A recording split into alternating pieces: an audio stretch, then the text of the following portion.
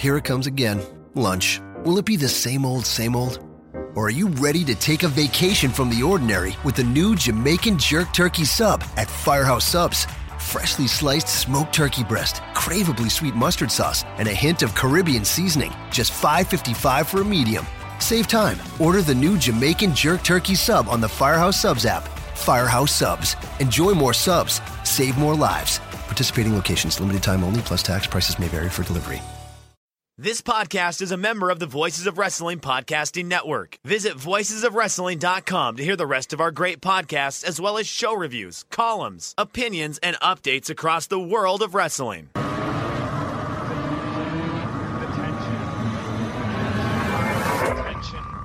Do I have everybody's attention now?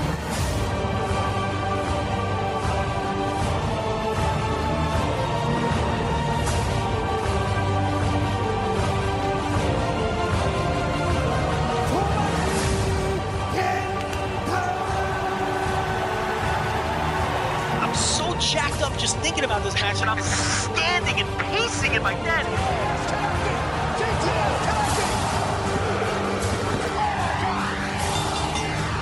He's just Makazi now. He's not okay, so he's not a kid anymore. He's a boy. He's a man. He's man Makazi. He got PWS superstar Brian Mock, and he was gone in 2 minutes.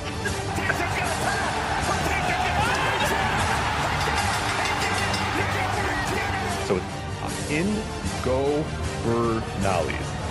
Ingobernales. Look at that knee falling down. He's back. The man of 1,000 holes. You're missing a B there, but that's... There's a B? This is what I'm talking about. These letters don't go together. We got us a new world champion. Oh, you're having a wank, are you? And it's like, no.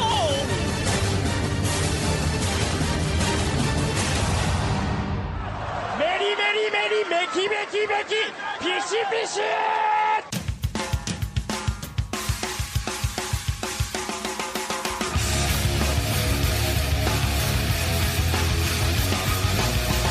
You are listening to the Voices of Wrestling podcast with your hosts, Joe Lanza. X out, go listen to some boring podcast where they're afraid of their own shadow.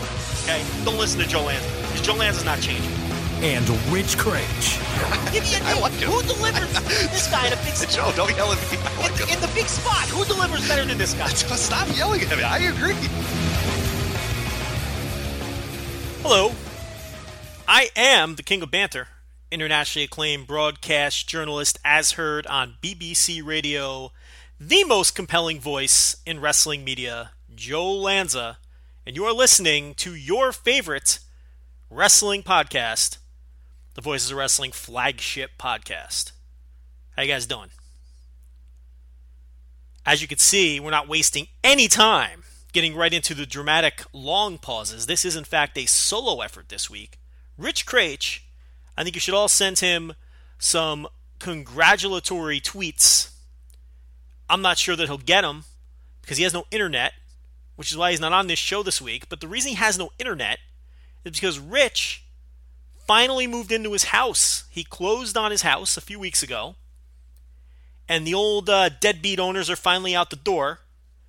And, Rich and the nurse are now in their home. And I'm sure during this week off, Rich is going to be working very hard on, making some babies to fill up that little house of theirs they got there. So, congratulations are in order.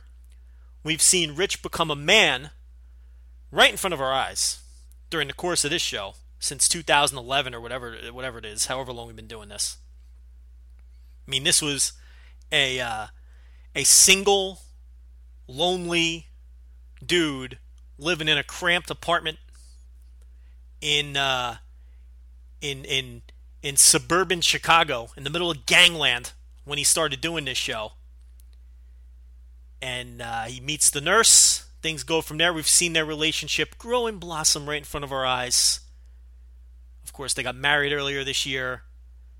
And now Rich has joined the great many of us with 6 figures of debt and a 30-year loan, as he is now a proud homeowner. No longer living in gang-riddled Chicago, I don't know if he went back to Downers Grove, Illinois, which of course is where Rich grew up and is where Leaping Lanny Poffo grew up. They went to the same high school. I believe Randy Savage did too, but I'm not entirely sure. I think he did. But I do know that Rich is now living in the suburbs, so good for him. Him and the nurse, they got their lives going here. Let me tell you, I do have to say, you got to give Rich a lot of credit.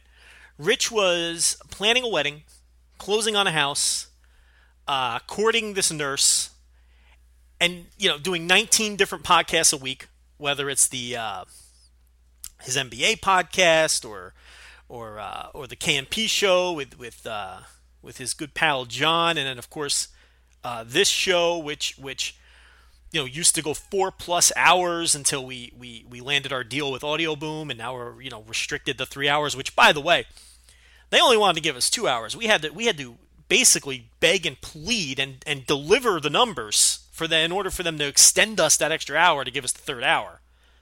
So, you guys who think this show is, you maniacs out there who think this show is too short, complaining that we, quote, only go 3 hours now. I mean, you're lucky you're getting that. I mean, Audio Boom wanted to give us 2 hours. But we said, look, we can't do a 2-hour show. It can't be done. So, we got to have the third hour. So, they said, look, you got to deliver the numbers. And we did. And that's thanks to you guys. We delivered the numbers and then some. So, we got the third hour. So anyway, he's doing this 3-hour podcast. He's doing his other 2 podcasts every week. He's getting married. He's closing on a house. He's working 40 hours a week for the man. Okay? Rich is a very busy man. And he has been a very busy man. And you know what? I tell you what. He might deserve a couple weeks off. I mean, running this site is like a full-time job. He does all the back-end stuff for the site. Rich Craich deserves a lot of credit. A lot of credit for all the hard work that he's done. On a day-to-day basis, there's a lot going on with this site and his real life, so good for him. He's got a house now. Now he's got a whole new bevy of problems. He's got a mortgage bill due every month. Shit's going to start falling apart on him. He'll see. He'll see, but good for him. So no Rich this week, so you're stuck with me, and we got a lot to get to. This is going to be a good show. Oh, this is going to be a good show, let me tell you. We're going to break down the G1 blocks. We've got some potentially exclusive news on a couple different talents, WWE related. If you've seen me on our message board or on Twitter hinting around, it's sniffing out a rat. I think I've successfully tracked down a story that some people are privy to, but everyone's afraid to report. I'm going to talk about it later on this show. And it involves a good friend of ours. Our pal Cody Rhodes. So we'll get into that towards the back end of the show where things always get weird. Some news on some other people. Some Johnny Gargano news to pass along that I haven't seen reported anywhere else. Of course, I'm recording this on a Wednesday afternoon. So, of course, the Observer will probably... This is what's going to happen. I'll tell you guys what's going to happen right now.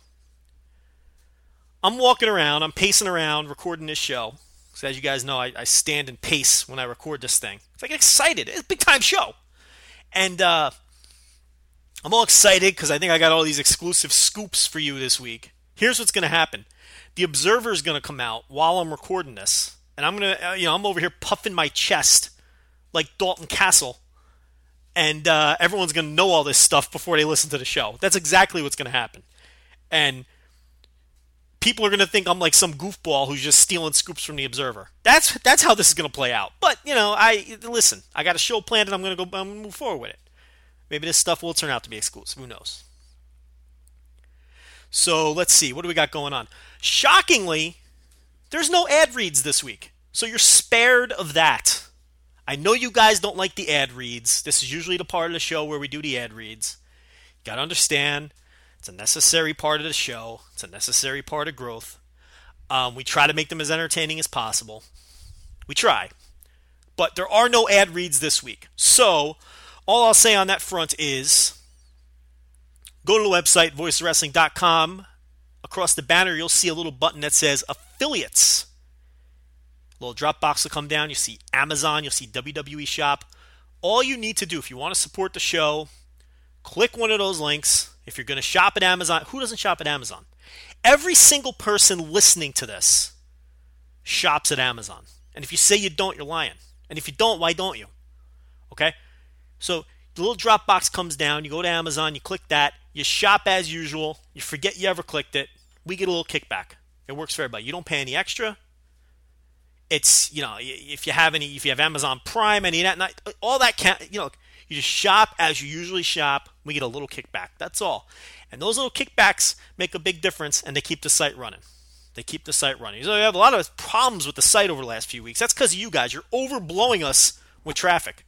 That's what happened last week. We had so much traffic on the site that our host kept shutting us down because, and we needed to upgrade to the next package. So, that's the cost of doing business. So every little bit helps. Every little bit helps to help us keep the site up and running. Go to Amazon, click the WWE shop link. If you plan on buying anything from there, if you want your, if you want the latest Carmella t-shirt, go to WWE shop and click our link and purchase it from there. Because, who wouldn't want a Carmella t-shirt? You know what I mean? She's a tremendous moonwalker, from what I understand. So, boy, was that a mistake. So, for people who have no idea what I'm talking about, I was watching NXT, and Carmella, look, anyone who follows our Twitter feed or listens to this show, she seems like a nice girl. And by all accounts, she works really hard. But that gimmick has got to go. It's got to go. It's not working for her. It feels forced. And the moonwalking is just so cringy. It's just the cringiest shit when she busts out that moonwalk. And, I should have never tagged her in the tweet because I knew what was going to... It's like what's going to come. So it's like even if she hadn't responded to the tweet, you get all these weird Tumblr fans. These people who these diva Tumblr fans and these WWE Universe types. And, they all got to pile in with their really lame memes and GIFs. It's... Carmella's response to me wasn't even clever or funny. She said, "Mind ya business," and then it was like an emoji of a hand.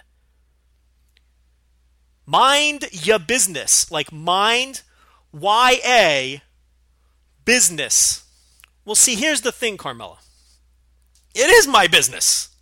I'm running a website over here where we critique wrestling, so it is my business. Okay? Your matches stink, and your moonwalking stinks. What do you want from me? This is my business. This is what people follow my Twitter account to hear me talk about wrestling and to give my opinions. So it is my business. It's a horrible response. Geez. But I will say, it only lasted for about half a day. She doesn't quite have the following that Cody Rhodes has, because when Cody Rhodes made up his nonsense about him rejecting our autograph request or whatever that was, oh my God, our mentions didn't stop for 3 days. And that's what I was afraid was going to happen here with Carmella, but apparently she doesn't have the same social media reach that Cody Rhodes does, which surprises me because the Divas usually do. The Divas have very devoted followings, but hers died down after about half a day. The mentions from Cody Rhodes, those didn't stop for 3 days. It was just, it was incredible. Just nonstop. So yeah, that was our little mini, I wouldn't even call it a controversy. It was no big deal. But that's the deal with Carmella. But her response was silly. It is my business. Of course it's my business. And I tell you this, what. She's not getting on the main roster with that gimmick. I'd be surprised. It's just not... It's very clearly not her. She needs to do something else, Yeah, I'm rooting for her. She seems like a nice girl, but and the moonwalking is just awful. It's just bad stuff. So let's see. What do we got to talk about? What are we going to open up with? I guess I should plug well, I told you I wasn't going to do an ad read, and I ended up plugging the affiliates anyway. So I lied to you once on this show. So I'm going to plug something else too. If you go to the website right now and you go to our forum, okay, go to the forum. We got a new project going on, which everyone's excited about. Everyone involved with the site is excited. We've teamed up with PlacetoBeNation.com, and we're doing a project to determine the top 50 Ring of Honor wrestlers of all time. Now, this involves, the official name is the Honor Roll, ROH's 50 greatest wrestlers ever. That's the official name of the project, and it is the brainchild of the Falcon, Mikey Falcone, friend of the site, contributor to the site now. Falcon's Picks, once a month, he tells you what to watch. The underrated gems on the WWE Network, Falcon's Picks. Go on the website, run a search, check out his articles. They're tremendous. I've watched some of those matches. He's opened even my eyes to a lot of matches, and I watch everything. And he unearthed some stuff that I didn't even know was decent. But this was the brainchild of Mikey Falcone, basically, and a shameless copy of the Greatest Wrestler Ever project that was done over on the Pro Wrestling Only website. That's where Mikey got the idea, and they're in on this too. This is a collaboration between Voices of Wrestling, Place to Be Nation, and the Pro Wrestling Only message board as well. So it's basically structured like that. Slightly different. Anyone who's a member of our forum can go into the Honor Roll, ROH's 50 Greatest Wrestlers Ever subforum, and nominate any wrestler that stepped into a Ring of Honor ring. All you have to do to nominate them is start a thread. That's all you have to do. So, listen, if you think Azrael deserves a conversation as one of the 50 greatest Ring of Honor wrestlers of all time, you go right to forums, you sign up, you start a thread for Azrael, and you make your case. Everyone will make fun of you, will laugh at you, will call you stupid, but hey, you can nominate him. And then when it comes time to vote 6 months from now, you can vote for him. You can stick him on your list of the top 50. Okay? I'm looking right now. We got a thread for Cheeseburger. You want to take a guess who started the Cheeseburger thread? I think everybody knows who started the Cheeseburger thread. Of course, it was Dylan Hales. We've got a thread for, let's see, what are the hot threads right now? Who's garnering the most discussion? The Mike Bennett thread was a hot thread. The Bryan Danielson thread is up to 2 pages. We've got a thread for Dragon Soldier B. We got a thread for John Walters. So people are digging deep here. Someone had the guts to start a Xavier thread. The infamous former ROH World Champion. And of course all the top names too. Your El Genericos, your Bryan Danielsons, your Austin Aries, Nigel McGuinness, Samoa Joe. All the guys that figure to finish very high in the poll, whether it's Homicide or whoever else, Davey Richards, Big Mike Elgin. So, But look, go through it. If you see somebody missing that you think you might vote for, all you have to do to nominate him is start a thread. And then, we all argue about it. So if you're feeling passionate one way or the other on Frankie Kazarian, you go into the Frankie Kazarian thread and you make your case. It's a lot of fun. It should be a lot of fun. We're also going to do top 10 non-wrestlers. There's going to be an offshoot list for managers, ring announcers, valets, bookers, whatever the case may be. So you can go ahead and nominate those type of people as well. I'm looking at a thread for Becky Bayless, as a matter of fact. Gabe Sapolsky has a thread. Julius Smokes. Who doesn't love Julius Smokes? How tremendous was that guy? I mean, he was no Prince Nana. Prince Nana, to me, is one of the most wasted talents in ring. I mean, that guy should have gone places. He still should go places. He's a tremendous manager. Who do you think will win the non-wrestler vote? I think it's going to be Larry Sweeney. And I think off the top of my head, he'd be my number one vote. It'd be tough between Larry Sweeney and Prince Nana. Because I'll tell you, this only the Ring of Honor work is to be considered, right? So a lot of Larry Sweeney's good stuff was outside of Ring of Honor. I mean, he was tremendous in Ring of Honor as well. Sweet and Sour Inc. But Prince Nana, I think it's neck and neck for me between Larry Sweeney and Prince Nana. Prince Nana at the peak, peak Embassy was some great stuff.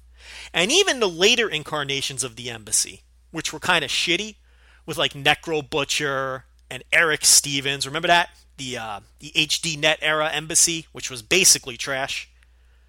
But Prince Nana was still excellent. And every now and he pops up now and he's excellent. And I mean, it's Prince Nana. So anyone who signs an autograph for Rich and it says "To Rich the Pussy," I mean, come on. That's got to bump him up at least one spot on everybody's list. And that is a great story. I don't know which is the better story. Rich giving Prince Nana a hard time at ringside, so Prince Nana handing him an 8x10 that says, "Too rich the pussy." Or Case Lowe, the young boy, for no good reason, digging a $20 bill out of his pocket, walking up to a very confused Tomohiro Ishii and handing him a $20 bill, while Tomohiro Ishii was very confused and didn't understand why this young American boy was handing him a crisp 20. I don't know which story I like better. Ishii's looking at the gimmick table like, what, do you want a picture? What do I do? No, Case just wanted to, he said, "Look, I like your work. Here's a $20 bill, sir." Which, I mean, Case, you bought a ticket to the show. You already supported the man. You don't need to be handing him, what is it, the Mexico gimmick? What he should have done in that's the case, he should have balled up the 20 and, thrown it at him. But then Ishii might have got mad and, came over and, delivered a headbutt, which really would have put that over the top and made it the best story of all time. Could you imagine if Tomohiro Ishii, he throws the $20 bill at Ishii. Ishii thinks he's having an object thrown at him, and he physically attacks the young boy, Case Lowe. We would have had an international incident and a dead young boy. Would have been tremendous. And he would have been dead right in front of his mother, because his mother brought him to the show. Because remember, he is a child. He's literally a child. He was born 15 minutes ago. He's literally a child. That would have been tremendous. But yeah, so check out the forum. Nominate your favorites. I'm not making either of those stories up, by the way. Rich received an 8x10, unsolicited from Prince Nana that said, "Too rich the pussy." And Case Lowe really gave Tomohiro Ishii $20 for no reason. He didn't purchase anything from him. He didn't ask for a picture. He handed the man a $20 bill and he walked away. Much to the confusion of Ishii, much to the confusion of Rich, much to the confusion to the ROH talent who will not be named that was having the conversation with Rich. Everyone was confused. No one understood. I still don't understand. Case tried to explain it, but it still makes no sense to me. He just randomly handed the man a $20 bill. I mean, listen, Case, when we meet, you're more than welcome to hand me a $20 bill. I won't reject it either, and I won't give you an 8x10 either. Unless you want one. I'm kind of thinking maybe Joe Lanza should have some 8x10s. That's not a bad idea, right? Now my mind's working. So yeah, check out the forum for that. The Honor Roll, ROH's 50 Greatest Wrestlers, presented by Voices of Wrestling, Place to Be Nation, and Pro Wrestling Only, the brainchild of one Mr. Mikey Falcone. What are we going to start with today? What are we going to start with? We're going to do some more Roman Reigns. I wasn't going to do Roman Reigns, but I guess it demands talking about. Well, we all wondered how they were going to handle Roman and the wellness suspension on Raw. And they handled it in a very bizarre fashion. For the first time, I believe ever, and you guys can help me out with this if it's incorrect information, but I think for the first time ever, they publicly acknowledged a wellness violation on their television programming. And the opening segment of Raw was basically Seth Rollins running down Roman for failing the wellness test, which came off to me like the company just pouring salt in the wound and being annoyed with Roman and really just rubbing it in to embarrass him, is what it felt like to me. And it felt like the promo was intended sort of to put heat on Rollins, but the crowd sort of, they cheered. And they booed every mention of Roman. So it didn't work from that perspective. But as it turns out, Pro Wrestling Torch reported today that Vince McMahon's plan when Roman returns is to use the wellness violation as a storyline device and create a storyline where it puts sympathy on Roman, and he thinks this will be the key to turning around crowds to where he no longer gets mixed reactions and the fans get fully behind him. This plan, of course, is mental, and it's not going to work. With all of the booking mistakes that they've made with Roman, the key overriding booking mistake they've made with this guy is that they've constantly tried to put sympathy on him, whether it's being screwed by the Authority, screwed by Seth Rollins. It's always, his never-ending chase for the title, and then he wins the title, and somehow it gets yanked away from him, and you're supposed to feel bad for Roman. The dramatic shot of Roman laying on his back in the ring after he had the title stolen from him, and the confetti's falling. It's always about putting sympathy on Roman, and that hasn't worked at all. It hasn't worked at all. He's not that kind of babyface. As I've been preaching for years on this show, what Roman needs to be is a straight-up ass kicker. A straight-up ass kicker. A take no names, I am going to beat your ass. I think he sells too much. I think fans don't want to feel sympathetic towards him. I think fans will get behind him. Your best chance of getting fans behind him is if he's just a straight-up ass kicker. In the Bill Goldberg Ultimate Warrior mold, as someone put it on Twitter earlier today. And I'd love to give him credit, but I don't remember who it was. And I'm not looking at Twitter. So whoever that was, I apologize. But that's what he needs to be. Stone Cold Steve Austin. Stone Cold Steve Austin didn't sell for 80% of his matches. Stone Cold Steve Austin, he went up against an Authority figure, but, how many times did he deliver stunners to Vince McMahon and get the better of Vince McMahon and beat him up? And Vince McMahon looked like an idiot at all turns in that feud. Roman Reigns constantly looked like a fool and was constantly undermined and outsmarted by the Authority because they've been trying to put sympathy on this man this whole time, and it hasn't worked. So I don't know why Vince McMahon thinks putting sympathy on Roman Reigns in this situation with the wellness violation is all of a sudden going to work. Roman Reigns is going to return to Raw, and he's going to come down to the ring, and the fans are going to chant steroids at him. I mean, that's what's going to happen. He's still going to get booed. He's still going to get his mixed reaction, because he does get a mixed reaction. Kids like him. There's some women that, are hot for him. And the rest of the people, he gets booed out of the building. And it's not playful, it's not playful kind of booing. It's, we genuinely don't want to watch you perform booing, which is the worst kind. It's go away booing that he receives from people who just aren't interested in seeing him perform. And that's this, again, trying to put more sympathy on Roman Reigns, I don't believe that's going to work. It hasn't worked. It hasn't worked for years. Why is it all of a sudden going to work now? This was a good opportunity to turn him heel. We all knew they weren't going to do it, but it was a good opportunity to finally do it. It was a good excuse. And, I think they're going to continue to cheer Seth Rollins and boo Roman Reigns when they go up against each other. This is, they're just so stubborn with this Roman Reigns.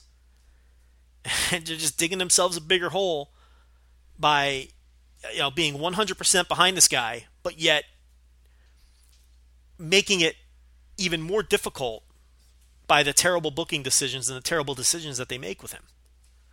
My personal belief, like I talked about last week, he just doesn't have what it takes to be a tippy-top guy. I don't think it really matters how you book him.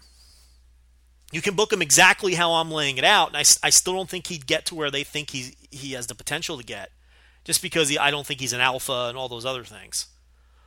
But what they're doing is really working against him, and it'll continue to work against him. I don't think that plan is going to work at all. So that was the Roman Reigns news that broke a little earlier before I started recording. So I wasn't planning on talking about that, but I felt it was newsworthy. And that tied into what we talked about a little bit last week, and it deserves some mentioning. So what we'll do is I think we'll transition right into the G1 and break down these G1 brackets. So here's what we got. overall with the G1, this is a deeper field than we've seen in recent years, but not as top heavy. And what I mean by that is they've cut a lot of the fat.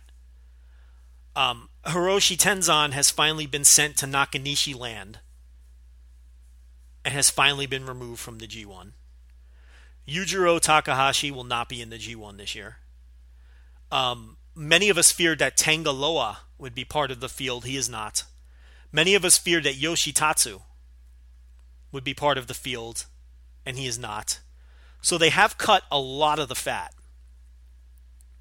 The problem is there is also not going to be the three men who are now plying their trade for World Wrestling Entertainment, that being Shinsuke Nakamura, AJ Styles, and Kota Ibushi. And those are three heavy hitters who, have match of the year caliber bouts in this tournament on a yearly basis, and they're gone. So you lose a little bit at the very top, but they also cut some fat from the very bottom, and the people that they've replaced them with are all pretty decent. So what we have is super deep blocks that may not have the peak potential that we've seen in past years, but you're also going to have a lot less shit. Doc Gallows is another guy who will not be in it this year, who had been in it. And Doc Gallows, in my opinion, has been the worst G1 performer over the last 2 years. He's been the worst. So that's addition by subtraction, too. I think he's been worse than Yujiro. Yujiro, he's always on the first half of the show before the intermission. His matches are kept short. And no, he's not a great wrestler, but his matches are largely inoffensive. So, Doc Gallows just had flat-out terrible matches in this tournament. He's just not a good pro wrestler. Certainly not fit for New Japan and the G1, where in recent years at least, it's been all about having great matches. He's just not that kind of wrestler. So anyway, I'll quickly run down the blocks. Block A, Togi Makabe, Satoshi Kojima, Tomohiro Ishii, Hiroki Goto, Bad Luck Fale, Tamatanga, Sanada, Naomichi Marufuji, Kazuchika Okada, Hiroshi Tanahashi. Okay. A lot going on in this block, a lot to break down. Number one, Marufuji comes in from Noah, and let me tell you, a lot of people are down on Marufuji. He's not the wrestler he was 10 years ago. He's very chop-happy in a lot of his matches, but let me tell you, he's going to deliver in the big matches. He's going to deliver against Okada. He's going to deliver against Tanahashi. And for the purposes of this, I'm just going to assume Tanahashi's healthy. If he's working, I'm assuming he's healthy. If he goes out there and has a bunch of bad matches because of his arm, I'm gonna be critical. But for the purposes of previewing the G1, I'm just going to assume health. If your name is on the sheet, I'm assuming health. Jimmy Connors said this once. Jimmy Connors was a great tennis player. And one of his quotes was, concerning injuries as excuses and athletics and, sports and whatnot. And his whole thing was, if you take the field, I don't want to hear about your injuries. Once you step between the lines, if you choose to step between, I don't want to hear about your injuries. And he's right. If you don't choose to participate, that's a different thing. All right, you're too hurt, you're banged up. But if you choose to play, then, we need to criticize. So if Tanahashi goes in there and he's hurt and he puts in bad performances, we got to call him out for having bad performances. But for the purposes of this exercise, I'm just going to assume health because his name is on the sheet. So I think, assuming health, I think he'll have a tremendous match with Marufuji. Marufuji is going to be a lot like Nakamura in the sense that he's going to take nights off when he's in there against guys like Tamatanga or Fale or whoever, Makabe. But when he's in a big spot in a main event or a semi-main event or they're working a big building, he's going to have his working shoes on and he's going to have good matches because he's still capable of having good matches. He's not nearly as bad as some people would have you believe. And of course, we're getting another Tanahashi-Okada match, which I'm never going to say no to. I saw some people grumbling about that. Those people are nuts. Why would you not want to see these two guys who have had the best rivalry in professional wrestling over the last decade, save maybe Kevin Steen and El Generico, or Kevin Owens and Sami Zayn, whatever they're called now, okay? With the exception of those two, maybe, it's close. I mean, Tanahashi and Okada's matches have been better. But overall, the Owens-Zayn feud has more layers and is more interesting and all those things. It's very close. But with the possible exception of those two guys, this is the best rivalry in wrestling over the last decade. And it's not like they don't go in there and have match of the years every time they wrestle each other. Who wouldn't want to see this? I mean, come on. You got to be pumped up. It's going to be in a big spot at the end of the tournament. It's probably going to determine the prize. It's going to be a great match. I'm all fired up over here. Okada Tanahashi, hell yeah, give it to me.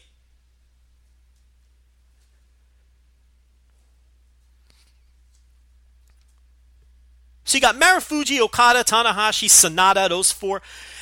Those four are going to make up sort of like, Sonata's like the younger version of a lot of these. He might even be older than Okada, but he's sort of like these guys that we're talking about. He might be in that position soon.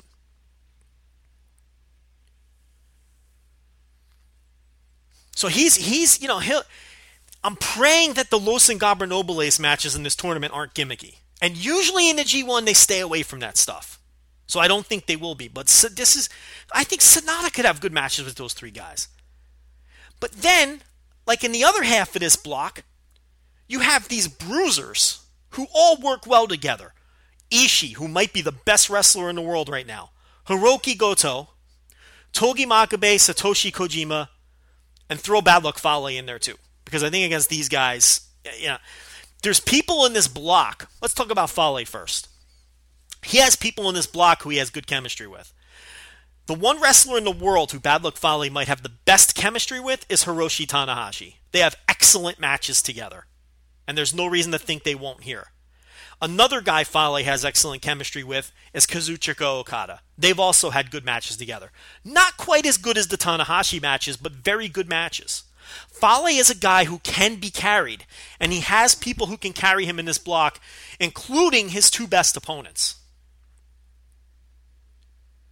There's some possibilities for some ugly Fale matches here, don't get me wrong. I'm not looking forward to Fale Tama Tonga. Not looking forward to Fale versus Makabe. But I am looking forward to Makabe, Kojima, Ishii, and Goto all facing each other. We know that Ishii and Goto have tremendous chemistry. They had a tremendous match last year, maybe the best match of the tournament. Kojima could have good matches with Ishii and Goto. We know that Makabe could have good matches with Ishii. So you got like the bruisers in half of that bracket. And then you got sort of like the aces on the back end of the bracket. The aces and the future ace with Sonata. The matinee idol aces. The good-looking world champion types with your Okadas and Tanahashis and Marufujis and Sonatas that bring a different element. And then the bruisers will face those guys, and those will be good matches. Like, Ishii will have a good match with everybody in this block. He will have a good match with every single person in this block. Ishii is really set up to be the MVP of the tournament. Because he's got those other bruisers to go up against, who he always has great matches with. And then he's got those main event level guys who he's going to have great matches. He's set up to have great matches with everyone in his block. And he's easily one of the 5 best wrestlers in the world, maybe the best all-round wrestler in the world. So look for Ishii to have a great tournament. But I'll tell you one guy in this A block. This is a huge tournament for one person in particular. Huge tournament. Make or break. Tama Tonga. Tama Tonga needs to have a big-time G1. He needs to have a big-time G1. He has to have it.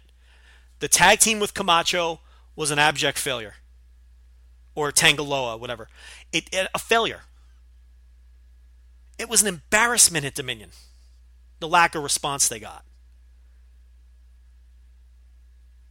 And Tama Tonga is aware of it because he made a series of tweets on Tuesday night / Wednesday morning. I think it was the middle of the night.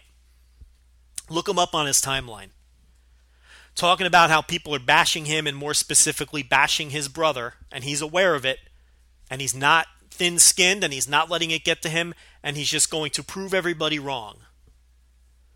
He said a lot in that series of tweets. It leads me to believe that the Tangaloa era might actually be over in New Japan. Or at least, downsized if he gets booked forward. They're certainly not going to be booked at the top like they were before. Certainly doesn't seem that way. Nah, it's not the vibe I got from the tweets. And I think that the failure of that tag team and the failure of Tama Tonga's push so far, because let's face it, he has not been good. And everyone knows I was rooting for him. I've been calling for his push for 2 years. I think all of those things have now motivated him. He's excited about finally being in a G1 after 6 or 7 years or whatever it is. And this is a very important tournament for him. And he has people in that block that he could have great matches with. Up and down the block. I mean, when you get an opportunity to wrestle Tomohiro Ishii, Kazuchika Okada, Hiroshi Tanahashi, Hiroki Goto, you get a chance to wrestle people like this, Satoshi Kojima, you could almost have great matches by accident. I'm fairly certain I can get in the ring with Tomohiro Ishii and have a 2-star match. I mean, look at the people he's working with. So it is a big tournament for Tama Tonga. He needs to step up big time, and I think he knows it, which is good. I think he's motivated to show people something, to prove people wrong now.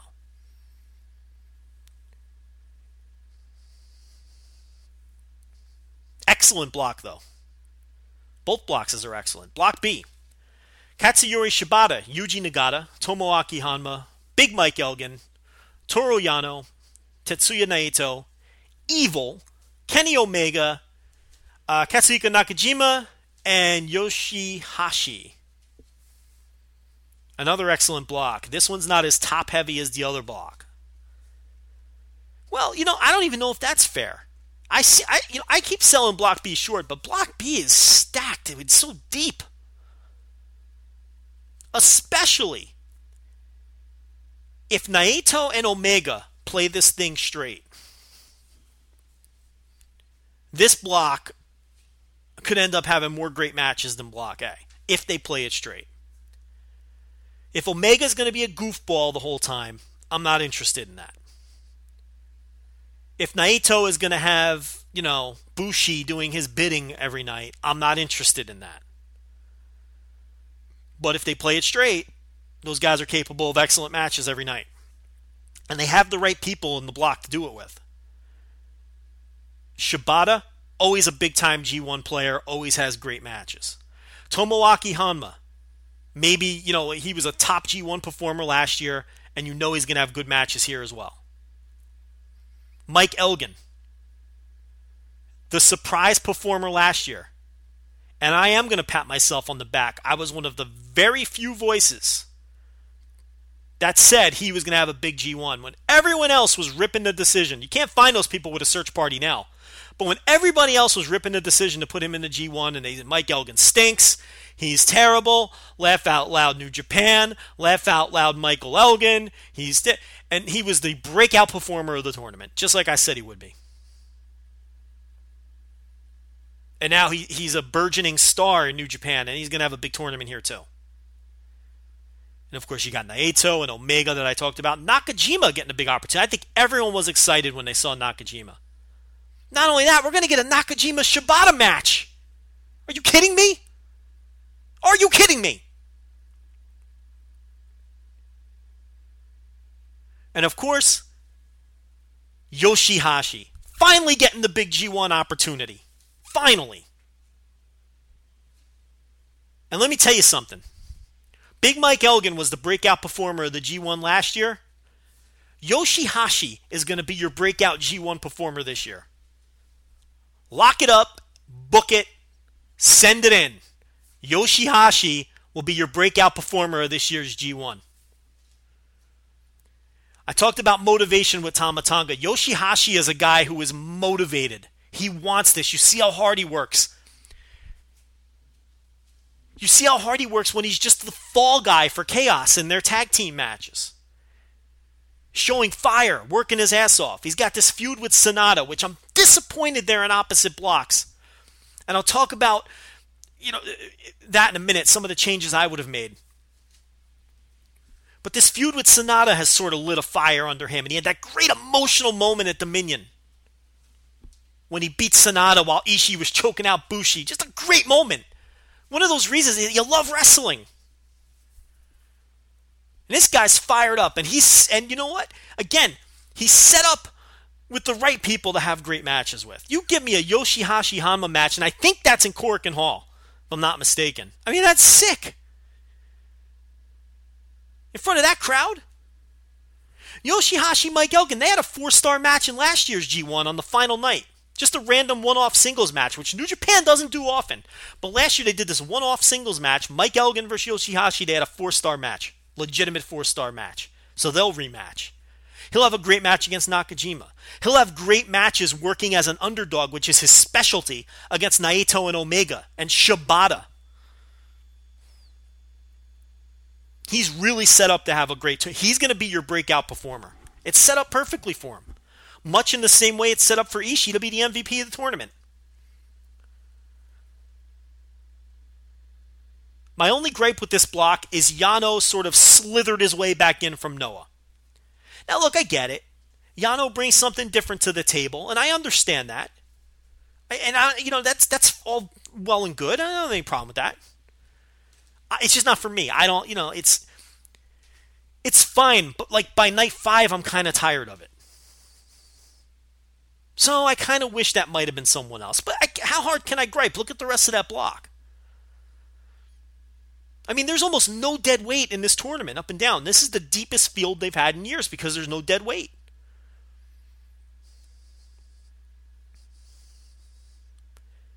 I mean, when the worst people in the tournament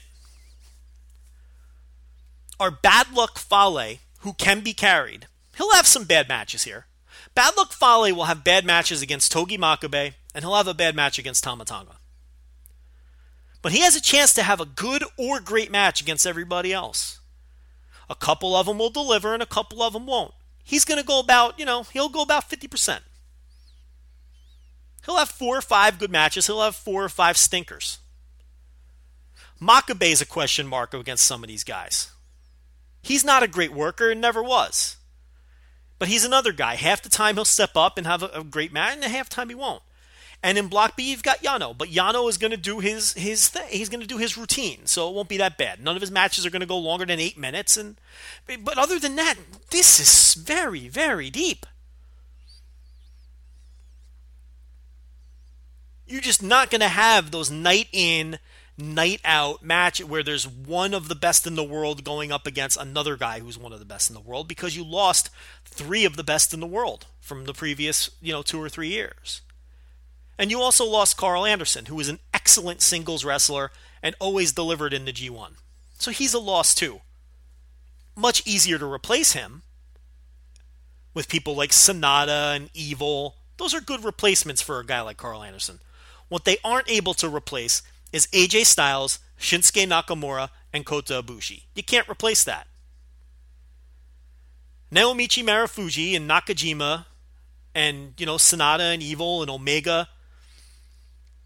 These guys all bring something to the table. And if Omega plays it straight, I think Omega is one of the best wrestlers in the world. I think if Omega plays it straight, he can give you very close to AJ Styles-like quality in his singles matches. I really believe that. It shouldn't shock anyone that listens to this. I always put him over. I've been putting him over for years. But you can't replace all 3 of those guys.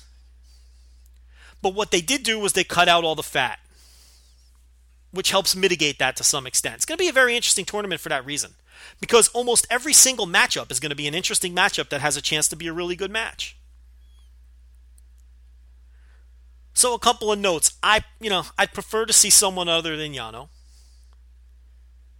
And if I could manipulate the blocks, one change I definitely would have made is I would have put Sonata and Yoshihashi in the same block. I would have liked to see them have a singles match in this tournament.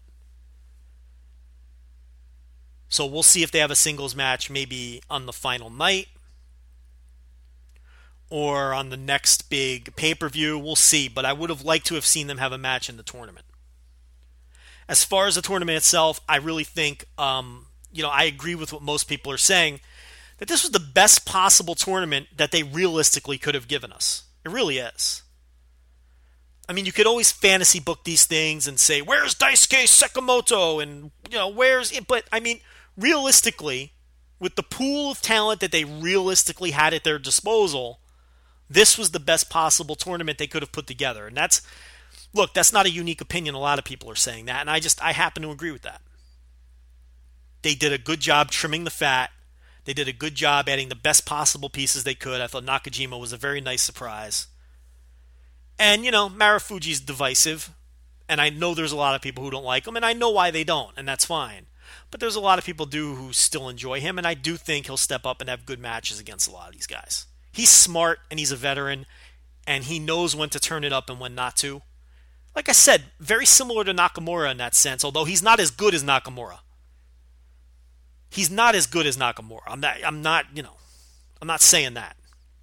He was 10 years ago. In fact, he was better than Nakamura 10 years ago. And then Nakamura just, got progressively better. And Marufuji's been going the opposite direction. But he can still step up when it matters. So, yeah, very interesting field for the G1. Very excited about it. And it kicks off...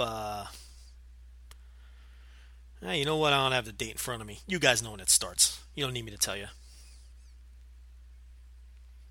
As far as the winner goes, you guys know I'm not big on predictions or things like that. I don't know. I don't do that. I don't know. I mean, the favorites right now, obviously, Naito is got to be the odds-on favorite because everyone figures they're going to do Okada Naito at the Dome. So, I did a little exercise on the message board where I ranked all 14 men who either have been removed from the G1 from last year or added this year.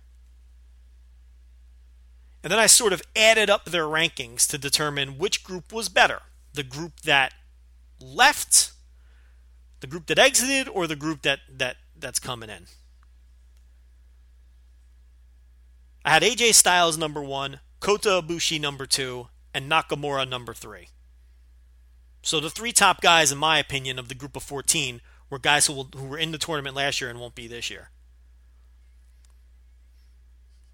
And, of course, some of you guys will disagree with these rankings, but it'll give you an idea. I've got Omega number 4, Nakajima number 5, Marufuji number 6, Carl Anderson number 7, Sonata 8, Evil 9, Yoshihashi 10, Tama Tonga 11, Tenzan 12, Yujiro 13, Doc Gallows 14. And then if you take their rankings and add them together, so in other words, AJ Styles is worth 1 point because I have him number 1.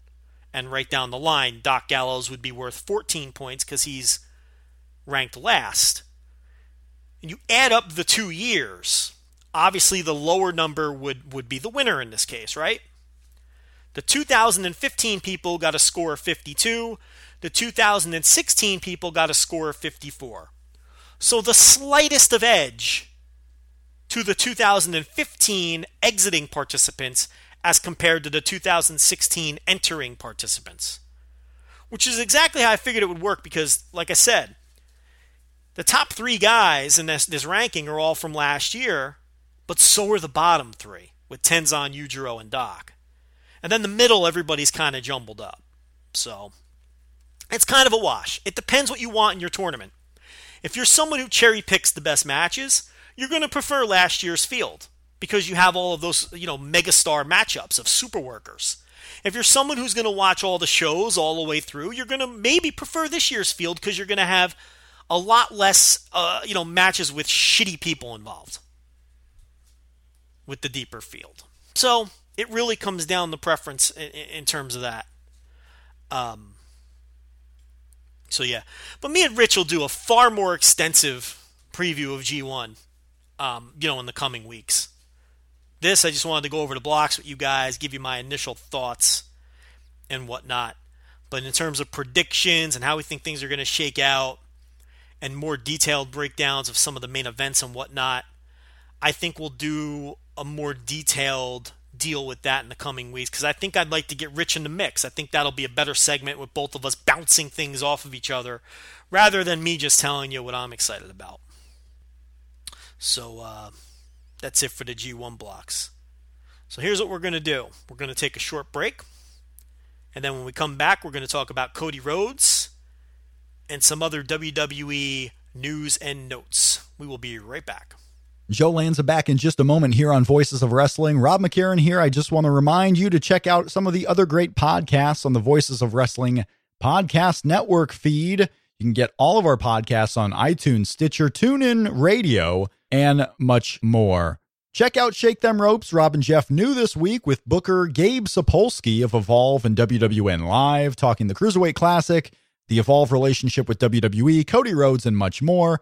A new Lucha of the Hidden Temple also up at the Voices of Wrestling podcast feed. You can find these podcasts and more, again, on iTunes, Stitcher, TuneIn Radio, Downcast, Google Play, and more, or at voicesofwrestling.com.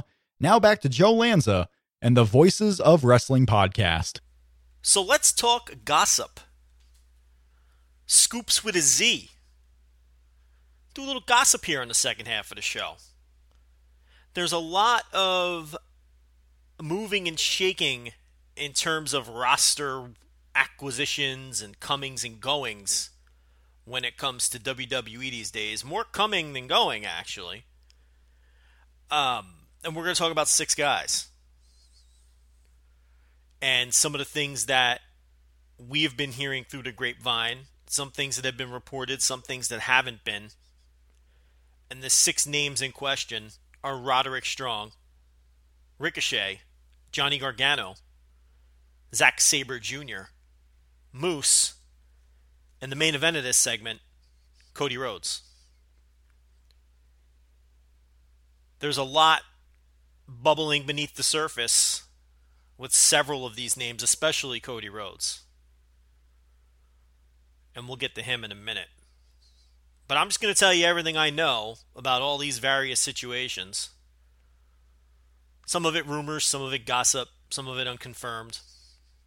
I'll tell you, there was reports last week of WWE chasing veteran names, scrambling to chase veteran names from the past with the impending roster split coming up. I guess they feel the need to this I don't understand, because the WWE roster is loaded. They have 1 million guys under contract, guys and girls. I don't understand this need to go after people. Like, some of the names I heard were patently absurd. Like, why would you want to bring Lance Storm back into the fold? Now, it's very possible they offered him, another, trainer's deal to move to Orlando or whatever. And it might not have necessarily have been as a talent. But, I mean, if they, that's one of the names I heard floated around, and it's like, why? What do you need Lance Storm for? I like Lance Storm, in the ring anyway. But it's like, what do you need that? You get 1 million people under contract. Give someone else a chance. You get and I'm not just talking about nobodies. I'm saying you got people in NXT with real name value you can call up, and a lot of them probably will be called up. It looks like Finn Balor is finally going to be called up, and maybe a few others, possibly American Alpha. Just based on taping results. But it's bizarre. I actually reached out to one of the names that had been floating around as a name from the past, who WWE might be bringing back in, and actually, it's a person who I think they should bring back in, to be perfectly honest with you, and he completely blew me off. Now, what you have to understand is a lot of time, look, wrestlers are always working to one extent or another, always. But this guy completely blew me off. He laughed it off, said it was nothing but goofy rumor, and he said, without giving away, because it would give away who it is potentially. I don't want people throwing guesses out there, but he said, look, the place I am right now, you could expect me to be there for a very long time. But with that said, you have to understand that a lot of time, if this person did receive an offer of some sort, well, let me just say this. The person didn't deny getting an offer. The The person didn't deny getting an offer, but what they laughed at was the idea that they were on their way back. Because I framed the question to the person in such a way that, hey, I heard you were headed back. Congratulations. Good for you. I hope it works out. Person laughed me off. Said, nah, I'm going to be where I'm at for a very long time. Again, that means nothing. The person could show up, on Raw next week. But then as we got further in the conversation, did not deny that there was an offer. Because from what I understand, a lot of these offers to the veteran wrestlers have been lowball offers. And a lot of these guys who already have steady work, whether it be consistently being booked on the indies or in most cases Japan, they're making more money what they're doing now than what WWE has been offering. They're sort of just... WWE is trying to get by very oftentimes, and this will come into play when we talk about one of the 6 people that I said we're going to discuss. They think that they can come in with these lowball offers because they are WWE, and there's opportunity to make high 6 figures and 7 figures if you move up the card. So they dangle the carrot, but the thing is, people have bills now too. People have current lifestyles that need to be maintained as well. It's not easy to take pay cuts. And I think what's happening with a lot of these veterans that they've chased is, in some cases, they're offering these men pay cuts. And, that's not going to get it done.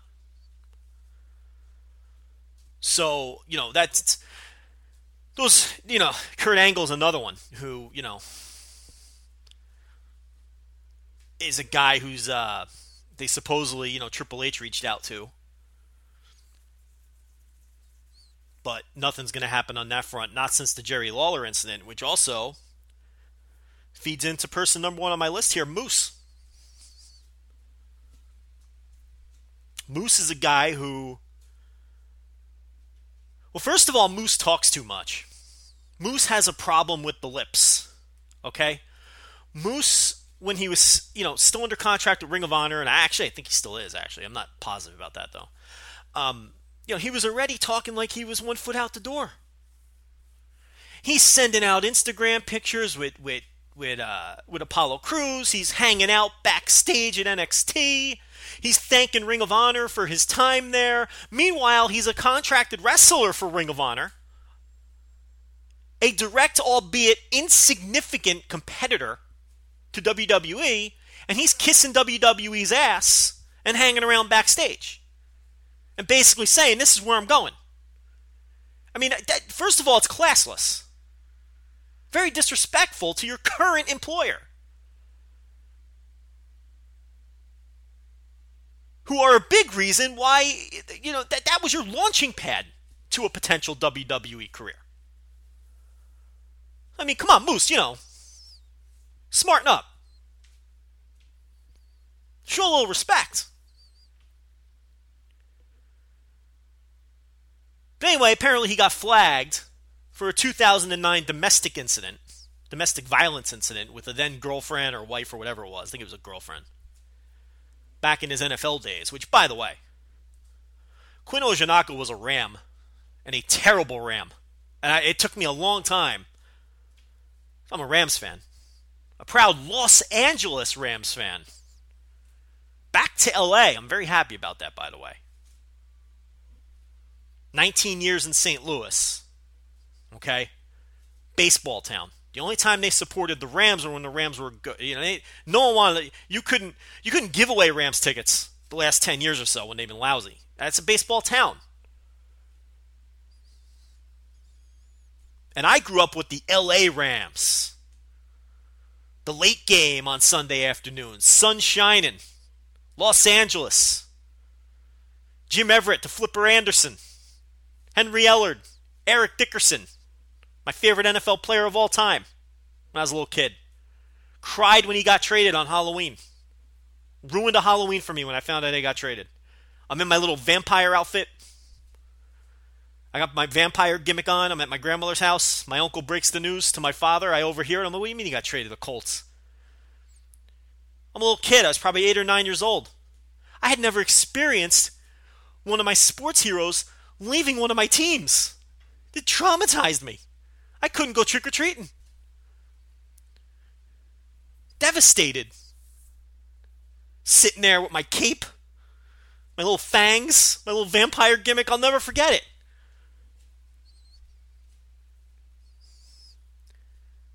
Kevin Green sacking Joe Montana. LA Rams. In the 80s, man. That's what I grew up on.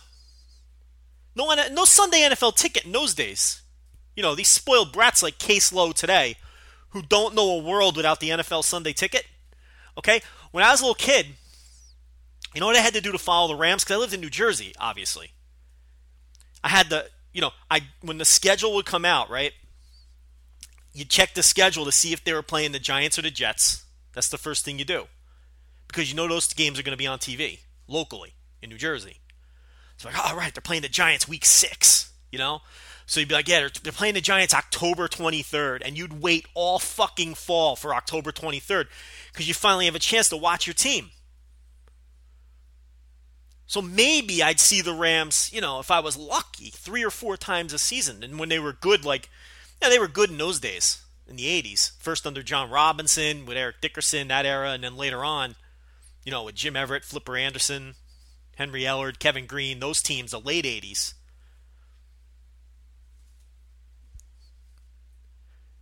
So, you'd get a couple, Monday night games as well. Of course, I'd fall asleep in the third quarter. But, you'd get the Monday night, you get a couple Monday night games, and you get a couple Sunday night games. I'll never forget. I think it was either 1988 or 1989. Okay, I think it was 89, actually. Rams were beating the Niners like 24-3 on Monday Night Football, late third quarter. I fell asleep. I woke up, didn't put on ESPN, none of that, it went to the bus stop, swagger walking to the bus stop in my LA Rams sweatshirt. You know what I mean? We just beat the 49ers. Fuck Joe Montana. Fuck Jerry Rice. Everybody's laughing at me. 49ers came back in the fourth quarter, 3 touchdowns in the fourth. 2 90-plus yard touchdowns, I think, to Jerry Rice. Came back and beat the Rams in the fourth quarter. I'm going to look up that game when we're done. I'm sure, some of the details might be off, but I know there were 2 really long touchdown passes in the fourth quarter. Montana to Rice, or it might have been Montana to John Taylor. Had no idea. Fell asleep in the third quarter. Terrible times for a young Joe Lanza. Thinking he's the hot shot at the bus stop the next day. So anyway, Quinn Ojanaka, of course, Moose, he played for the Rams a couple years ago. Terrible Ram. Awful player. It was hard for me to get that stink out of my mouth when he became a wrestler. So that was real hard on the guy. But he had a domestic violence incident, and that got flagged. So, now there's just weird work-shoot thing going on from what people are telling me. But all I know is Moose is all over Twitter just saying stupid things pretty much every day. He's an idiot. Unless that's part of his greater work, but I don't get the sense that it is. I just don't like the fact that he disrespected Ring of Honor on the way out. And of course, he did a big job on the pay-per-view. He ate the Meltzer driver and got pinned by the Bucks. So it looks like they're planning on him departing. The fact of the matter is Moose is going to end up in WWE at some point, once all this stuff cools down. Which is kind of sad to say, it's like, once all this domestic violence nonsense cools down, it's domestic violence. I have no idea what happened with Quinn Ojanaka in 2009, because you never do know. And you got to be very careful about these things. We did it when we talked about the Hanma story. I thought we were very fair with it. And we got, a lot of people told us that we were very fair covering the Hanma thing last year. Which, it turns out it appears to be nothing. Or unsubstantiated. But the same thing here. I mean, you hate to throw things around because you don't know. Nobody was there, and it was 2009, and I'm not privy to the inner workings of the case. I don't know whether he slapped around his girlfriend or not. I have no idea. But the fact of the matter is, it's still kind of weird that, with this Lawler thing, right? And who knows with him, too. Although, with Lawler, I don't like the fact that he already changed his story like 3 times. He He told the police one story, and then when he did that PR phone call from jail to the Memphis news station, he told them a completely different story. You know, it's like when you change your story, it makes, you know, your credibility kind of takes a hit. But it's kind of weird, like, we'll let this domestic violence stuff blow over. It should be treated a little more seriously, right? I mean, I'm a guy who believes in second chances, but if you're a woman beater, I'm not so sure if, that might be one where you might not necessarily deserve a second chance. I don't know if I would want my publicly traded company employing a woman beater, and then, the guy main events WrestleMania someday and gets in trouble WrestleMania weekend for slapping a hooker around, and, you've got yourself a terrible situation on your hands because you chose to hire someone who was potentially a terrible person. But then again, this is the same company that, employed Stone Cold Steve Austin long after his problems in those areas. So, point being, I think Moose is eventually going to end up in the company. So that's person number one. Who's next? How about Roderick Strong? That one seems pretty cut and dry. He finished up at Ring of Honor on their last pay-per-view, and he is WWE bound, from what I understand. From all the information I have, he is WWE bound. Roderick Strong. Was not booked on the G1. He appears to be finishing up his dates with Pro Wrestling Guerrilla. TNA, who were interested in Moose and still are. I mean, Moose, it's not like he signed with WWE, but it looks like he's going to wait around. It looks like they've told him they're going to wait around. TNA was interested in Roderick Strong as well. But here's the thing. TNA is throwing these big money offers at people, including a big money offer at Ricochet. The problem is it's an unstable situation to work for TNA because they can go under at any time. I mean, they just had Billy Corgan, bail them out so that they can, do their tapings, 48 hours before they were scheduled. So yeah, they can offer you a 6-figure deal, but are you going to see the money? I compare it to NFL contracts, which are non-guaranteed, and you see on the news that such and such NFL player signed a $78 million deal, $30 million guaranteed. It's like he's probably only going to see the $30 million because the deals aren't guaranteed, and the guy's going to turn 30 and his play's going to decline, and they're going to cut him. And all the money is backloaded to when these guys are in their mid to late 30s, and they never see that money because they don't play that long. That's kind of the danger with signing a TNA contract right now. You might not see the money. So that's a big problem. So even if TNA is offering you, say, $100,000 a year, and WWE is offering you $45,000 a year, and you have to move into an apartment in Orlando and room with Lindsay Dorado, the apartment in Orlando rooming with Lindsay Dorado at $45K is probably the more stable opportunity because you're with a far more stable company and the opportunity exists to get promoted to the main roster if you're someone on this level. That may not be appealing to the veterans we talked about earlier. But for someone in a position like Roderick Strong, and I don't know this to be the case, I'm just using him as the example here, $100,000 from TNA versus $45,000 from WWE is a tougher decision than a veteran who's making a good living overseas versus coming back to WWE to work in a prelim role for less money and then probably get cut in a year after you put over all the NXT guys.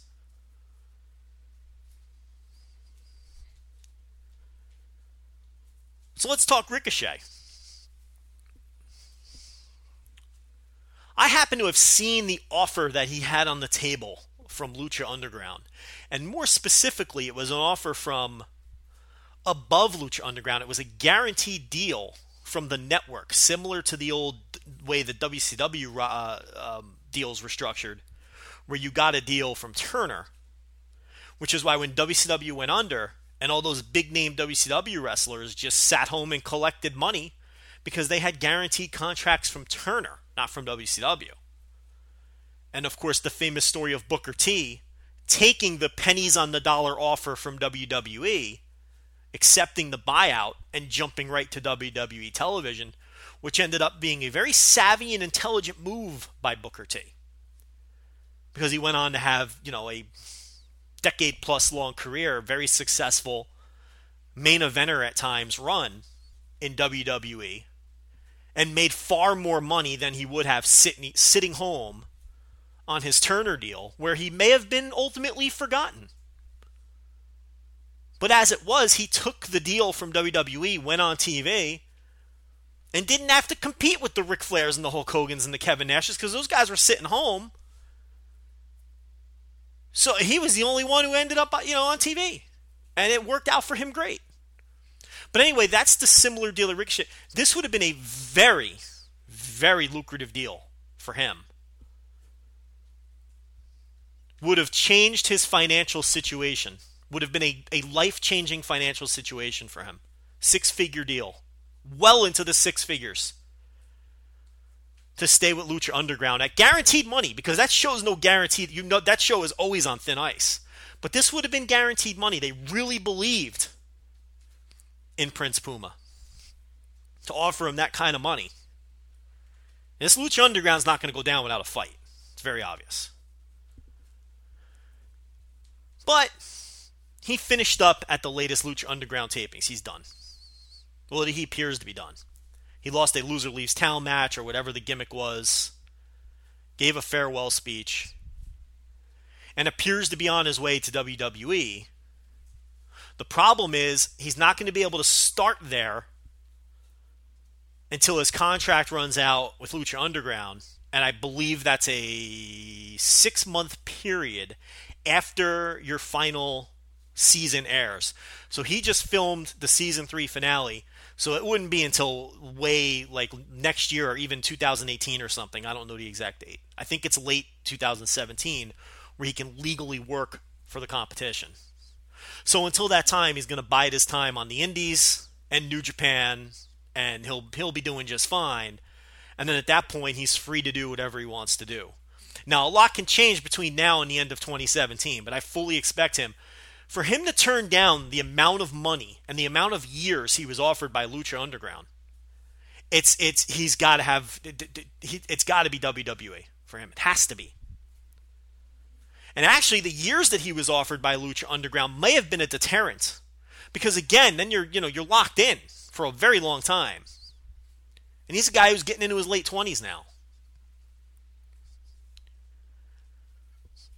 But he appears to be done with Lucha Underground. He finished up. Oh, spoiler alert. Sorry. Next up. Zack Sabre Jr. This is a funny one because I've gotten from 3 very good sources, 3 people I trust, 3 completely different stories on Zack Sabre Jr. So I'm going to give you all 3 stories, and you guys can pick and choose and weed through it and decide what you want to believe when it comes to Zack Sabre Jr. Story number 1, we talked about Zack Sabre Jr. I think 2 or 3 weeks ago on the show when we previewed the Cruiserweight Classic, and I said that he's living in Orlando and is 100% committed to latching on with WWE. I got an email from a good friend and someone who knows Zack Sabre Jr., and that person told me, bullshit, he doesn't live in Orlando. You guys got that wrong. So I wanted to come on and make sure I laid that out. He's not living in Orlando. I must have had bad information. And this person told me that he's not really all that hot on landing with WWE. I said, okay, all right, fair enough. I thanked my buddy, told him I'd make sure I'd mention it on the show. We didn't get to it last week. I'm getting to it right now. So I know that guy's listening. Thank you very much for that information. Then, this week, I get someone slides into the DMs, as the kids like to say. And they're telling me, well, before I tell you that one, I got a text message yesterday from a promoter who said he tried to book Zack Sabre Jr., and Zack Sabre Jr. is not taking anything after September.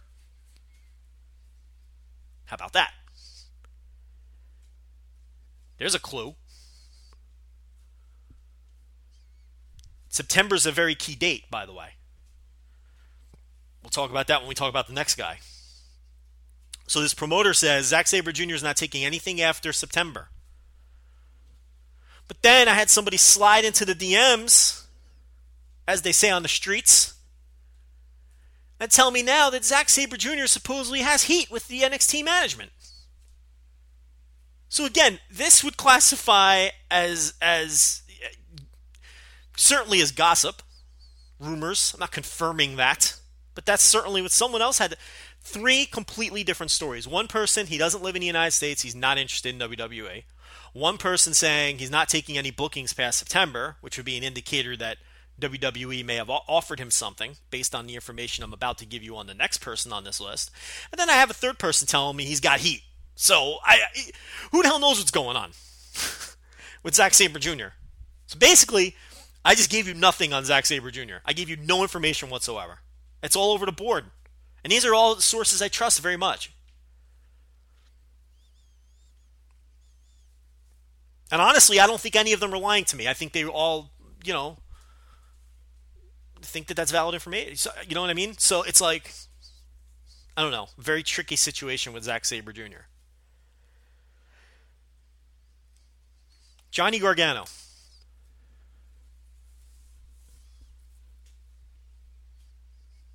I was told by 2, well, actually now 3. Yesterday it was 2, and then a third person.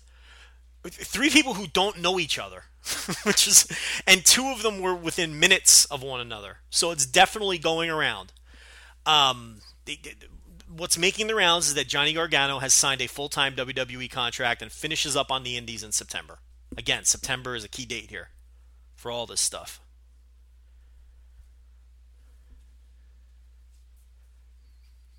And again, he's not taking dates past September.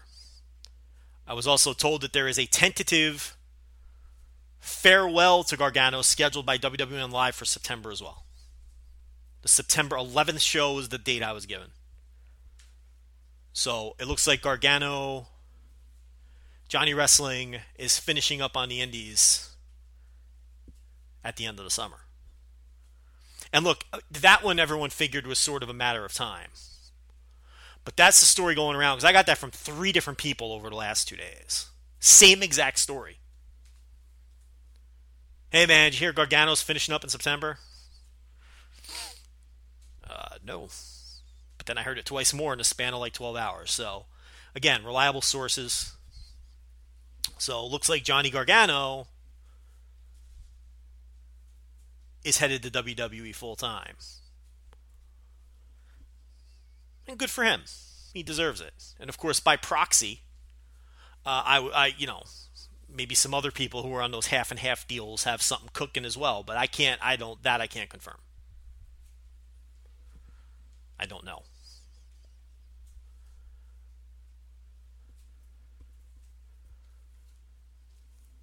Last guy on the list, the main event. Let's talk about Cody Rhodes as we run through rumors and scoops with a Z. It's a couple weeks ago. Some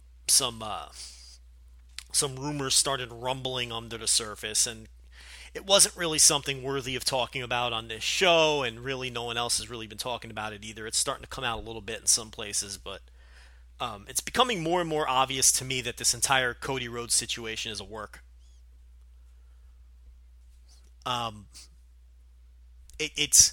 And when I say the situation, I mean his asking for his release and being granted a release. Now, I have no doubts that... Here's the thing. How can I phrase this? I'm not even sure how to attack this.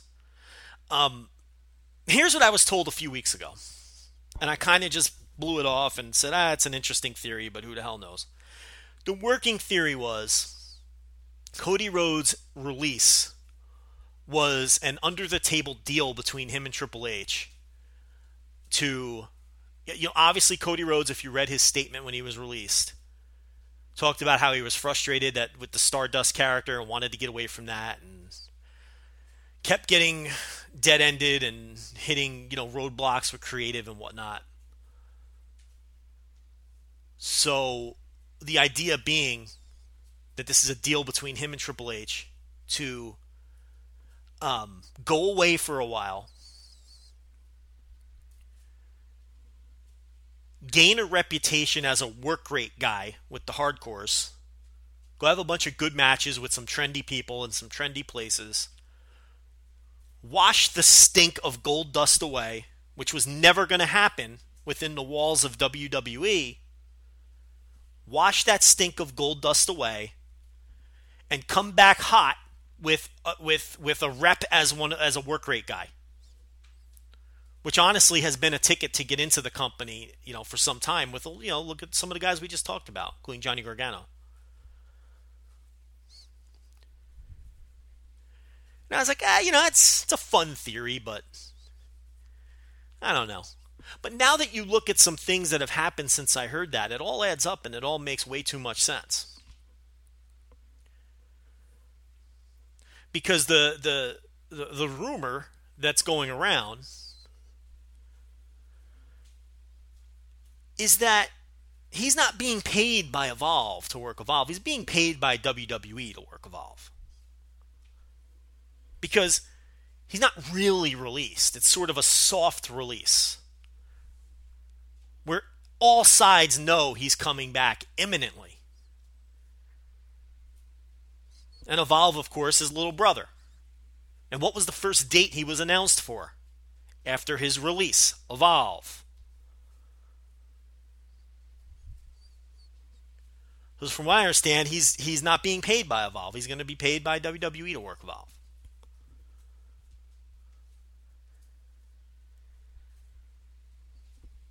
So I didn't really talk about this on air, even though I was skeptical, to say the least, but then the other day, I was flat out told that Cody Rhodes has every intention of returning to WWE in the fall.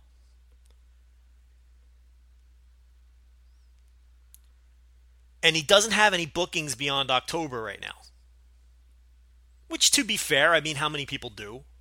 Or how many people do where the bookings are announced, at least. Most companies aren't announcing things that far ahead. But he's got his Evolve bookings. He's got his PWS booking with Pat Buck. No, I'm sorry, WrestlePro with Pat Buck. He's got his Bola booking in place for September. His little checklist there. Okay? Here's what I'm telling you need to look for with the Cody Rhodes thing, which I believe is a work. That's my opinion. Unless he works, until he works for New Japan Pro Wrestling, Ring of Honor, or TNA, I don't buy that he legitimately quit the company. I don't buy it. Because why wouldn't those promotions go after him and go after him strong? And those are promotions that I was told he can do anything he wants during this quote-unquote release, but he can't work for New Japan or Ring of Honor.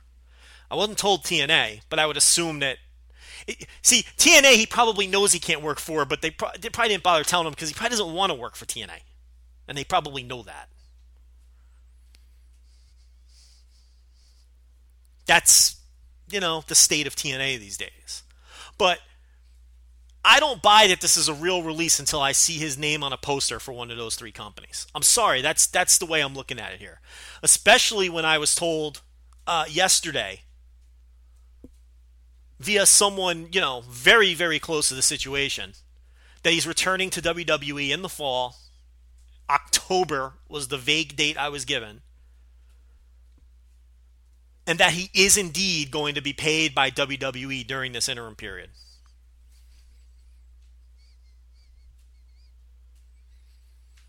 Now, look, this story came out last week that WWE had offered him a Legends contract. I believe that's part of the work. Who reported that story? Mike Johnson reported that story. A co-opted member of the WWE media team. Who also, by the way, was the person who leaked on WWE's behalf the bullshit story that Chris Hero wouldn't be working Evolve anymore because Evolve was just going to be people WWE was interested in. A true farm system. So Chris Hero would no longer be booked. That turned out to be false. That turned out to be a planted story to Mike Johnson by WWE. Much like, I believe, this WWE Legends contract story, which was reported by Mike Johnson, was also a planted and fed story by you-know-who from WWE to Mike Johnson. From one little pal to the other. The guy who always calls on Mike Johnson on the NXT conference calls. You know who I'm talking about. Because it was real funny how the Legends contract story leaked. Was reported. Right around the same time it's obviously not me. If I'm hearing these rumors, other people are hearing them too. I'm hardly the first person that hears these things. Okay? I'm not putting myself over here. So if I'm hearing it, other people are hearing it. And from what I understand, well, I don't want to do that. I don't want to say that I know other people have heard about this, and if they want to talk about it, they can talk about it. But I know other people know about this story. Okay? No one's talking about it. They don't have the guts to talk about it for whatever reason. But you know me, I don't care. I'll talk about it. It doesn't matter. The fact of the matter is, I know other people know about the story, but right around the same time that it started making the rounds, all of a sudden the Legends contract story came out. A little fishy to me. And that's just, listen, this is just me connecting dots now. This part of it is just all my speculation where I'm putting the pieces together. Because remember, when I first heard this, I just chalked it up. Look, Rich will attest to this. We hear crazy shit all the time that's just wacky rumors, and we never, ever, ever talk about it publicly because it's wrestling. So much bullshit goes around. And when I first heard this story, I just thought it was fun speculation on the parts of people. But now all the pieces are coming together.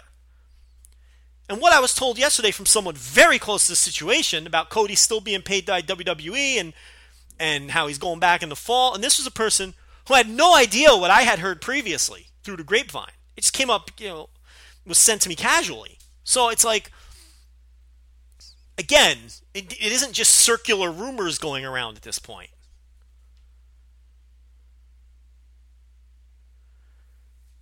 I believe the whole situation's bullshit. I think the Legends contract story is bullshit. When does this company ever offer Legends contracts to wrestlers in their prime who have a chance to at some point go back? Because whether this whole thing is a work or not, and whether the whole plan all along was for Cody to go away and, come back a new man with a fresh coat of paint, I think we all assumed at some point he was going to be back in the company, right? The last 20 minutes of this podcast aside, we all assumed at some point he'd be back. When do they offer those kinds of people Legends contracts? The answer is never.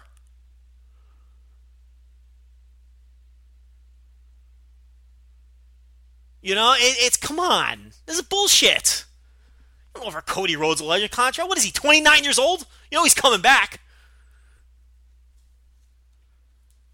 How old is Cody Rhodes? And now, Cody Rhodes claiming he's upset that came out. Come on. Come on, man. He's 31 years old.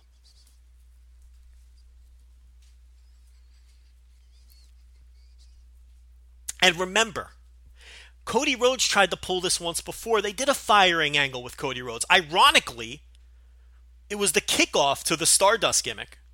They did a firing angle once before with Cody Rhodes, and he was all set. Ironically, again, as history repeats, part of that firing gimmick, which again was a work, to put over the gimmick, he was going to work a PWS match back with Pat Buck when Pat Buck was run. Now Pat Buck runs WrestlePro, but at the time he was running PWS, and at the time Cody Rhodes, the indie match he was going to do to put over the firing angle was a PWS match, which this podcast had covered front to back at the time, and we've talked about a million times since. And by the way, which Pat Buck later admitted after we took a lot of heat when the match never happened, he told us that match was going to happen. But WWE, put the kibosh on it before, they whatever with the angle switch course. So Cody Rhodes is a guy who's tried this before. The fake firing, fake release, whatever. He's done this before. This is something he's clearly is something he's been interested in doing. And a lot of the players here are still the same.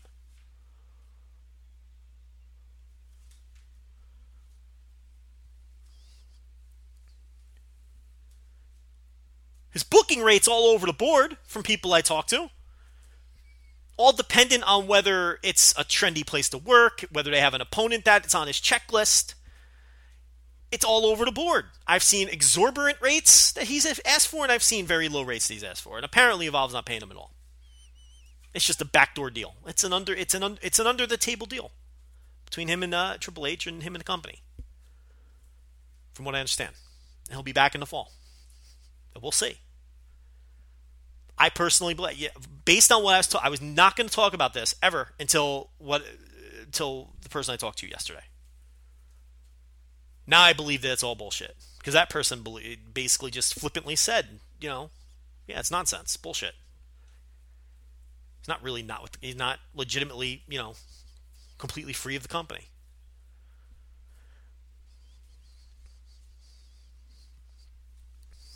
And then if you stack up the evidence, it all starts to make sense.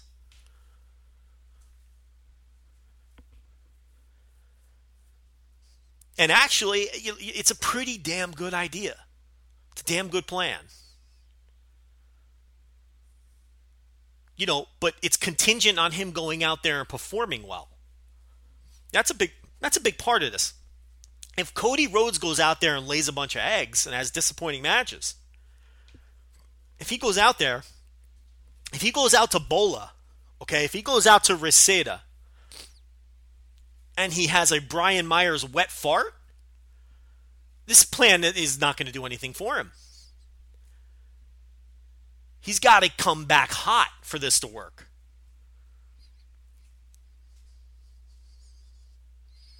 If he goes to Evolve, where the working standard is through the roof, and they're pumping out 4-star match after 4-star match on those shows, and he goes out there and has, a 2-star special, it's going to backfire. It's not only not going to heat him up, he's going to look like a goof.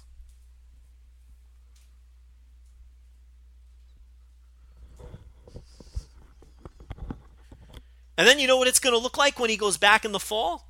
It's going to look like he's a guy who tried his hand at art house wrestling and couldn't cut it, and went back to WWE with his tail between his legs.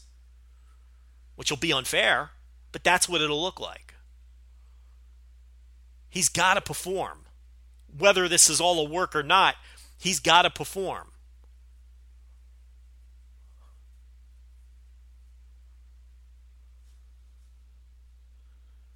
And work in the sense of, look, I don't know whether he was officially granted release papers or not. I don't know any of that, but that doesn't matter. Brian Pillman was released by WCW, by Eric Bischoff. All being part of a con to work the boys, and it eventually backfired on Bischoff because Pillman worked Bischoff into giving him an actual release, and then he parlayed that into a WWE deal. But, they may have really given Cody Rhodes a release to put this thing over, but the fact is he knows he's going back. They know he's going back, and from what I'm told, he's being paid to work Evolve. So that's not, it's like, that's why I say it's a soft release. Something was always up here. Something was up here. I smelled a rat, man. Something didn't sit right about all this. And again, and maybe Cody will listen to this. I don't know. He's listened to us before. But, you really want to put this thing over, you got to work New Japan, Ring of Honor, or TNA. But WWE isn't going to want him to do that. But we'll see. When he works one of those places, I'll buy this. I'll come on here and do a mea culpa. But until that happens, I don't buy it. I'm sorry, I don't buy it. I think it's all bullshit. It's not a big deal. I mean, to me, it's a good plan. It's a pretty good idea, actually. I think it's pretty brilliant that if they sat in a room and came up with this and said, how do we look? Because if he stayed in the company, okay, he wasn't going to wash the stink of Goldust off of him. First of all, they weren't letting him go on TV as they simply weren't allowing him to transition back to Cody Rhodes. And even if they did, coming fresh off, he was going to have to go away for a while anyway and then come back. So if you're going to do that, why not really go away? You know what I mean? If he's Stardust on Superstars one week and then he just pops up as Cody Rhodes on Raw the next, everyone immediately thinks of Stardust. That's not washing that stink away. So you're going to have to send them home for a couple months. So, it's a pretty damn good idea to say, hey, well, instead of just sitting home,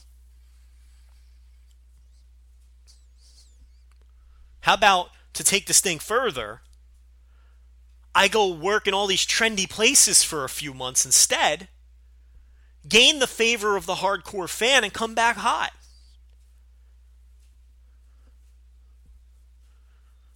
Show that I'm not some goofy gimmick. I'm a tremendous wrestler, and I'm going to win people over and show it to them. Come back in this company a hot commodity. It's actually a really good idea.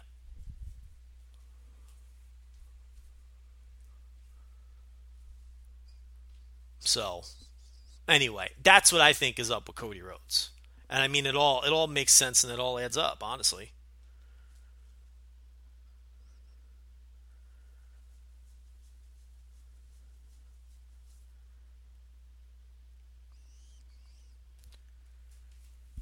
So that's our show this week. Might be one that gets us in some trouble. Who knows? Just having some fun with some gossip and some rumors, some things that I've heard. Figured I'd pass it along to you guys.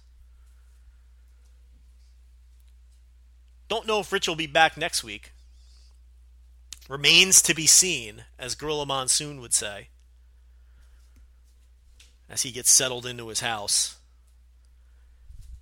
and gets his internet squared away. He deserves a break, though. It's like I said earlier in the show. Rich Craich deserves a break. It's a well-earned respite for one Mr. Craich, who's been a very busy man and a man who really works his ass off. So good for you, Rich.